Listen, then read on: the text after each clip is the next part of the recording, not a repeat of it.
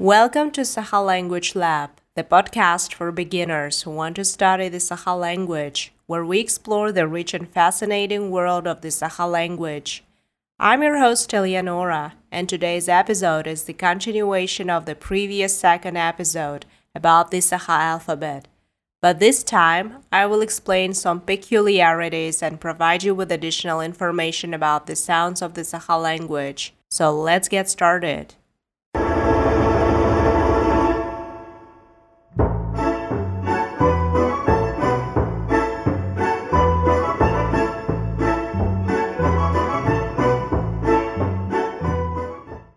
Disclaimer: please note that I'm not a professional linguist, and while I strive to provide accurate information, I may make mistakes along the way. Listeners should be aware of this and approach the content with an open mind, understanding that language learning is a continuous process of growth and improvement. I hope you did your homework and practiced both reading and writing the Sakha alphabet. Now I'm going to talk more about the peculiarities of the Sakha sounds. It's important to understand the distinction between letters and sounds. Letters are symbols representing specific sounds, whereas sounds are the actual vocalizations we produce when pronouncing those symbols. Sounds are categorized into two groups: vowels and consonants. Vowels are the open sounds we make, while consonants involve some form of closure or obstruction. Vowels provide the primary sounds in words, while consonants help shape and complement those sounds. Today, we will explore the sounds of the Sakha language, specifically focusing on vowels and consonants. Before we begin, let's go over three important rules regarding Sakha phonetics. Number 1. In the Sakha language, stress almost always falls on the last syllable of a word. Number 2. A characteristic feature of Sakha pronunciation is that, when pronouncing words, the tip of the tongue is primarily in the upper part of the mouth, near the upper palate and upper front teeth. Number 3. It's important to avoid excessive strain on the organs of speech when pronouncing Sakha words. Pronunciation that is too tense is not considered correct. Now let's delve into the discussion of vowels and consonants. However, before we proceed, I'd like to clarify the situation regarding vowels and consonants in the Sakha language. As you may recall from the previous episode, the Sakha language has a total of 40 letters, including 12 vowels and 26 consonants, in addition to the hard sign and the soft sign, which are not classified as either vowels or consonants. However, for the purpose of Sakha phonetics, it's important to note that the sounds used exclusively in Russian loanwords are not included in the count. Therefore, we do not consider the following vowels used in Russian loanwords: ye, yo, you, ya, and the consonants v, zh, z, ts, sh, sh. I hope that makes sense. First, let's talk about vowels. The Sakha language has a total of 20 vowels. 8 of them are short sounds, another 8 are long vowels, and 4 are diphthongs. Let's start with the short vowels. There are 8 short vowels in Sakha: a, u, o, u, e, i, u. You are already familiar with these from the previous episode, but let's review the pronunciation of the most challenging sounds: u, u. It's important to practice pronouncing these sounds correctly. You probably remember that to help with the pronunciation of the sound u, you can try a trick with a pencil. Place the pencil in your mouth and attempt to say e. Then, try to pronounce the same sound without touching the pencil with your tongue. You should produce the sound u. An example word in Sakha is ut, which means dog. As for the sounds and u, they are pronounced with rounded lips. The sound is similar to the vowel sound in the word bird, and the sound U is similar to the vowel sound in the French greeting salut. Let's practice together. Repeat after me.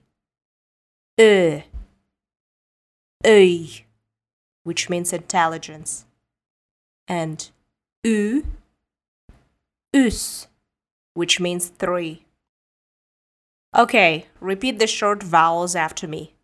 A, ü, o, u, e, I, Ö, Ü.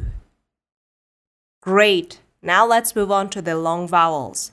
There are 8 long vowels in Sakha that correspond to the 8 short vowel sounds we just revised. Let's go through them and please repeat the long vowels and the accompanying example words after me. The first long vowel is A. To pronounce it, open your mouth wide. A, like in the word har, snow.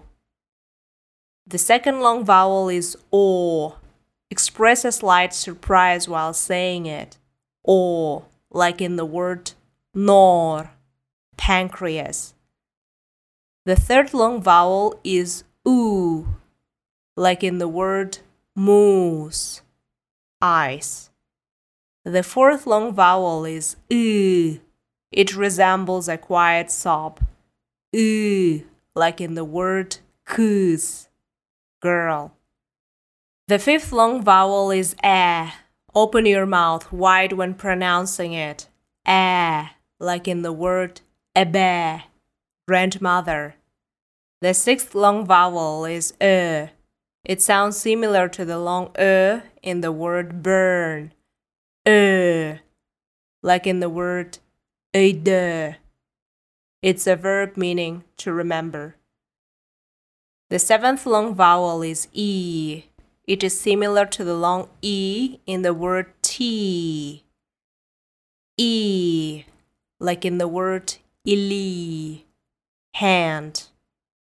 Lastly, we have U. Round your lips. U, like in the word ut, milk. Now let's practice pronouncing all the long vowels together. Repeat after me as I say them. A, O, U, Ü, E, Ö, I, Ü. Great job! It's important to note that replacing long vowels with short vowels can change the meaning of words. For example, at means name, but at means horse. Similarly, kir means the verb to enter, while kir means dirt. So pay attention to vowel length when learning new words in Sakha. Moving on, let's talk about diphthongs.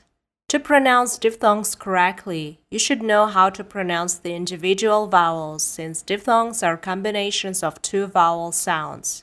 Here are the 4 diphthongs in Sakha. Ie, Ö, Wo, Ue.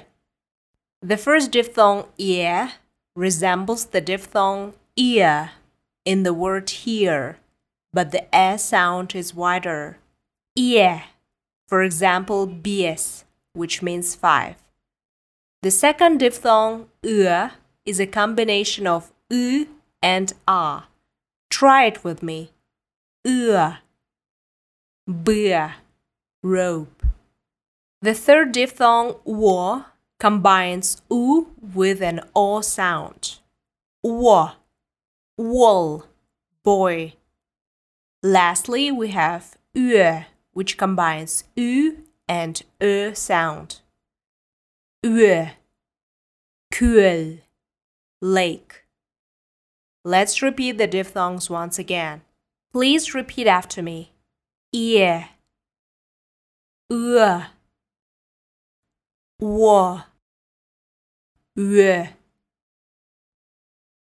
Another interesting difference between Sakha and English is the pronunciation of unstressed vowels. In Sakha, unstressed vowels are always pronounced clearly, regardless of their position in a word. For example, the vowel o is always pronounced as O, even when it's unstressed. So words like homus, a traditional Sakha musical instrument, a Jew's harp, choron, a wooden Sakha drinking vessel, and dorobo, the expression hello, all have the clear pronunciation of the vowel O, even in unstressed syllables. This is a distinct feature of Sakha pronunciation. Let's summarize what we've learned about vowels. First, we covered the 8 short vowel sounds in Sakha: A, U, O, U, E, I, Ö, Ü. We also explored their long vowel counterparts, which always maintain their length. Next, we discussed the 4 diphthongs: ie, o, ü. Lastly, we noted that in Sakha, unstressed vowels retain their quality and are always pronounced clearly. Now let's proceed to consonants. In Sakha, we have a total of 20 consonants. It's important to note that consonants can be classified as voiced or voiceless. Voiced consonants require the use of the vocal cords to produce their characteristic sounds, while voiceless consonants do not. The voiced consonants in Sakha are B, G, R, D, J, I, L, N, Ng, Ny, R, H. On the other hand, the voiceless consonants are S, K, T, P, H, Ch. Among these consonants, some may be particularly challenging for English speakers. In my opinion, the most difficult ones are R, Ny, K. To help with the pronunciation, here are some tips. R is somewhat similar to the French sound in the word rouge. Ny is a soft sound similar to the first sound in the word news. R is pronounced as if you're clearing your throat. Let's practice pronouncing these consonants together. Please repeat after me. We will begin with the voiced consonants. B, G, R, D, J, I, L, M, N, Ng, Ny, R, H. Now let's move on to the voiceless consonants. S, K, T, P, H, Ch. The use of consonant sounds in Sakha words as well as vowels has several peculiarities. Let's explore them. Number 1. The consonant R and Ng are never used at the beginning of words in Sakha. They are typically found in the middle or at the end of words. You might recall the examples from the previous episode. Oro, child, and ting, squirrel. Number 2. Sakha has specific rules regarding consonant combinations. At the beginning of a word, only one consonant is used, while in the middle of a word, 2 consonants can stand side by side. Additionally, not all consonants can be combined with each other, which is known as consonant assimilation. Number 3. In Sakha, the majority of consonant sounds are hard, so they should not be softened. For example, in the word bilbet, which means he or she doesn't know, all the consonants are hard, and we do not soften them as bilbet. Instead, we say bilbet. An exception to this rule is the consonants ny and j, which are always soft. For example, jie, house, and nima, method. Number 4.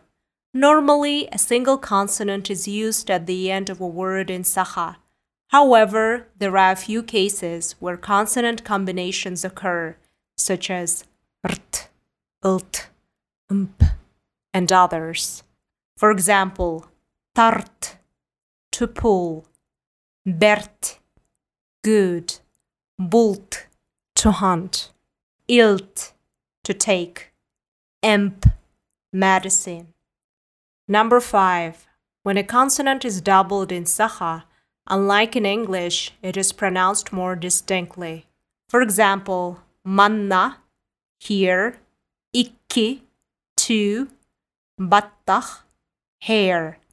Incorrect pronunciation of such doubled consonants can change the meaning of a word. For instance, compare otton, it's a conjunction and, versus oton, berry or cowberry. Let's summarize what we've learned about consonants. We discussed voiced and voiceless consonants, noting that r and ng are never used at the beginning of words. We also learned that consonants in Sakha are generally pronounced as hard sounds, unless they are the soft consonants j and ny. Additionally, we explored the rules regarding consonant combinations and the pronunciation of doubled consonants. It's important to note that these are just the basics of Sakha phonetics at a beginner level. There are more rules to learn, such as vowel harmony and consonant assimilation, which we will gradually cover when necessary.